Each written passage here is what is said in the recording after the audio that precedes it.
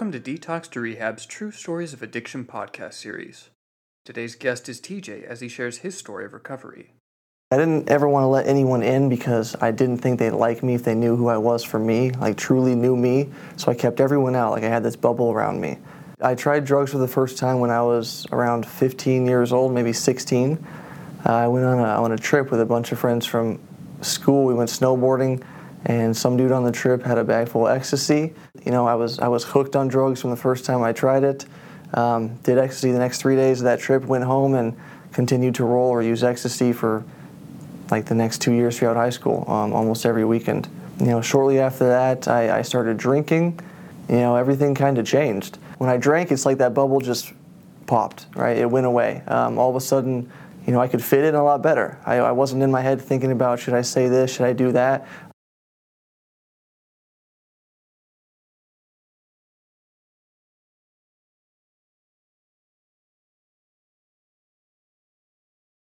You know, I never really wanted to face my feelings or kind of deal with anything that was happening around me and just kind of drown my problems so that I never had to confront them or face them. I graduated high school, barely, and then I went to the University of Arizona. But I got academically disqualified from U of A my sophomore year because I couldn't go to class. Even if I could go to class, I didn't want to go because I'm an alcoholic, I'm an addict. I chose to go get high and go drink and go party instead of going to school. So I got academically disqualified. I left U of A. I had a good opportunity there, and I wasted it. I moved back home with some buddies from U of A who also got kicked out for drug use and for drinking, so we thought it would be a great idea to move in together. We moved into an area where there's a lot of bars, a lot of drinking, a lot of partying, and we did that for another couple years. The using, you know, the partying, it was all fun, right? It was still all fun. There were those times when I'd be isolated and I didn't really think about whether it was fun or not. It was what it was. I had to drink, you know, I had to do drugs. I got my first DUI, you know, didn't really face the consequences, did like 2 weeks in jail for 12 hours a day. Lying to everyone around me. I started stealing things, stealing money, stealing things that I could sell for money. Nothing mattered to me anymore except getting loaded. When our lease was up, they left me on my own, didn't want anything to do with me, and I don't blame them. And after that, you know, I had some people kind of come into my life and tell me that I needed to change, that, you know, I might be an addict, an alcoholic, that I had some serious problems. You know, that seed was planted that there's recovery out there and that, you know, when I'm ready, I can go get it and I can change and I don't have to do this anymore. But I wasn't ready. I got sent to a halfway house, but I didn't even make it a week. I didn't want to be there, and I ended up getting high in the halfway house. I tried heroin for the first time.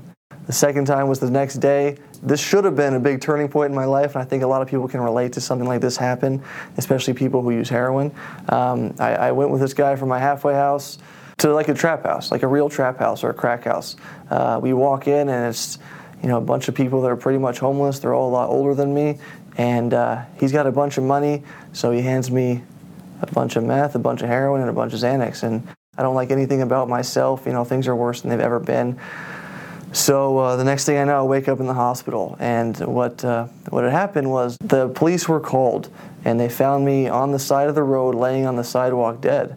My clothes were soaking wet. They must have thrown me in the shower or threw water on me or something. Nobody knew me, but they carried me out to the side of the road and called the police. Ambulance pulled up, hopped out, came over to me on the sidewalk, gave me the Narcan shot twice, saved my life. And after that overdose, I wish that I could sit here and tell you that I changed everything, that I stopped using drugs and got sober. I continued to get high for another 3 years. I went to jail for a little while. I was on probation. I violated. I went to jail. I got out and I moved back home with my mom. I don't know how I convinced her to let me in. I manipulated her to let me live with her, and I met a girl. And then one day I caught her using heroin, and I didn't know she was using it, but I don't know, I had an idea, and I caught her doing it, went right back to where I left off before I went to jail. We ended up somehow finagling our way into an apartment somewhere, you know, entering into people's homes and stealing their stuff. That didn't turn out well. I ended up with a grand jury indictment. I was hit with some less charges than her because I didn't have drugs on me at the time the sheriffs raided our apartment. So I got out of jail. It was October 5th.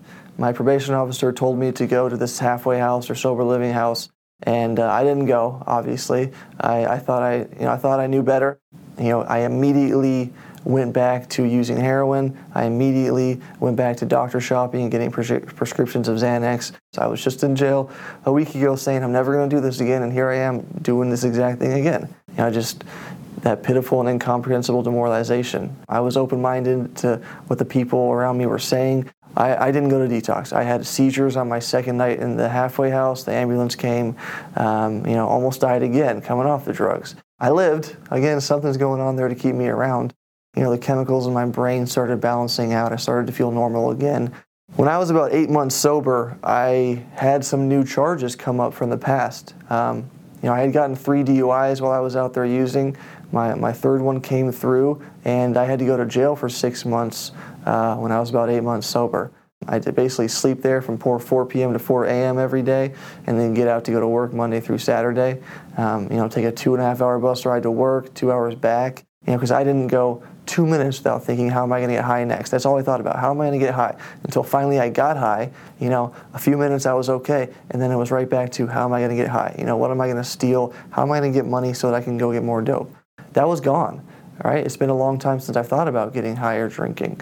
There was an amazing group of people around me that I still have today, and they were there to give me support, and that was extremely important to me. I found those people that had the things that I wanted. I wanted to be like them. I wanted their sobriety, their happiness, their relationships with family and friends, and I just kind of grabbed onto their coattails and followed them around everywhere. I did everything they said. I have a little brother. I didn't mention that until now.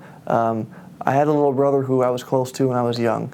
When I left for college, I didn't talk to him for 2 years. He would call me. He was dealing with my parents' divorce. He needed my help. He wanted to talk to me, and I wasn't there.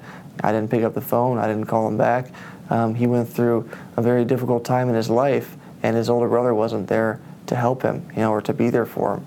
And it was tough to forgive myself for that when I first got to the rooms. So I got to spend my birthday playing golf with my little brother. We just had a holiday a couple weeks ago, and he brought his girlfriend up, and I met her, and it was awesome. I've had one real attempt at getting sober, at recovery. I hear relapse discussed as if it is a mandatory part of the process of sobriety, like it has to happen or happens to everybody, and that's not the case. Right? I'm here. I haven't relapsed. My life isn't over. I don't plan on it, and I have things that I do every single day to ensure that I don't go back to using drugs or drinking alcohol. That next drink or drug is always right in front of me. I have a strong spiritual life today. I have certain tools that I've picked up through treatment and through the program of Alcoholics Anonymous. I think it's just important to know that there is a better way out there. For me, seeing all these people that were living their life in that better way, people that were right where I was at, people I could relate to, people that had experiences just like me who are just as hopeless and broken as I was, they're sober. Right? They're out there and they're happy and they have families and friends and jobs and careers and relationships, and life is great. It's not very far away. All you have to do is ask for help. There's plenty of avenues out there where you can get the help that you want or the help that you need. I know I at one point was at the end of my addiction and using, I was sitting there thinking that I didn't deserve any help. Look at all these things that I've done to my family. I don't have children, but if you have kids, friends, everyone around you, the random old person on the street when you snatch her purse and, steal her car. We do bad things when we're using, but that doesn't mean that you're a bad person. That means that you're an addict. You're an alcoholic. The fact that that hurts you and that makes you feel like shit and like you don't want to do that anymore is a good thing, right? If you don't feel bad about the things you're doing, maybe then it's time to worry a little bit. People all over the world who would be more than happy to show you the way to sobriety and the way to happiness and the way to living life and never having to pick up another drink or drug again.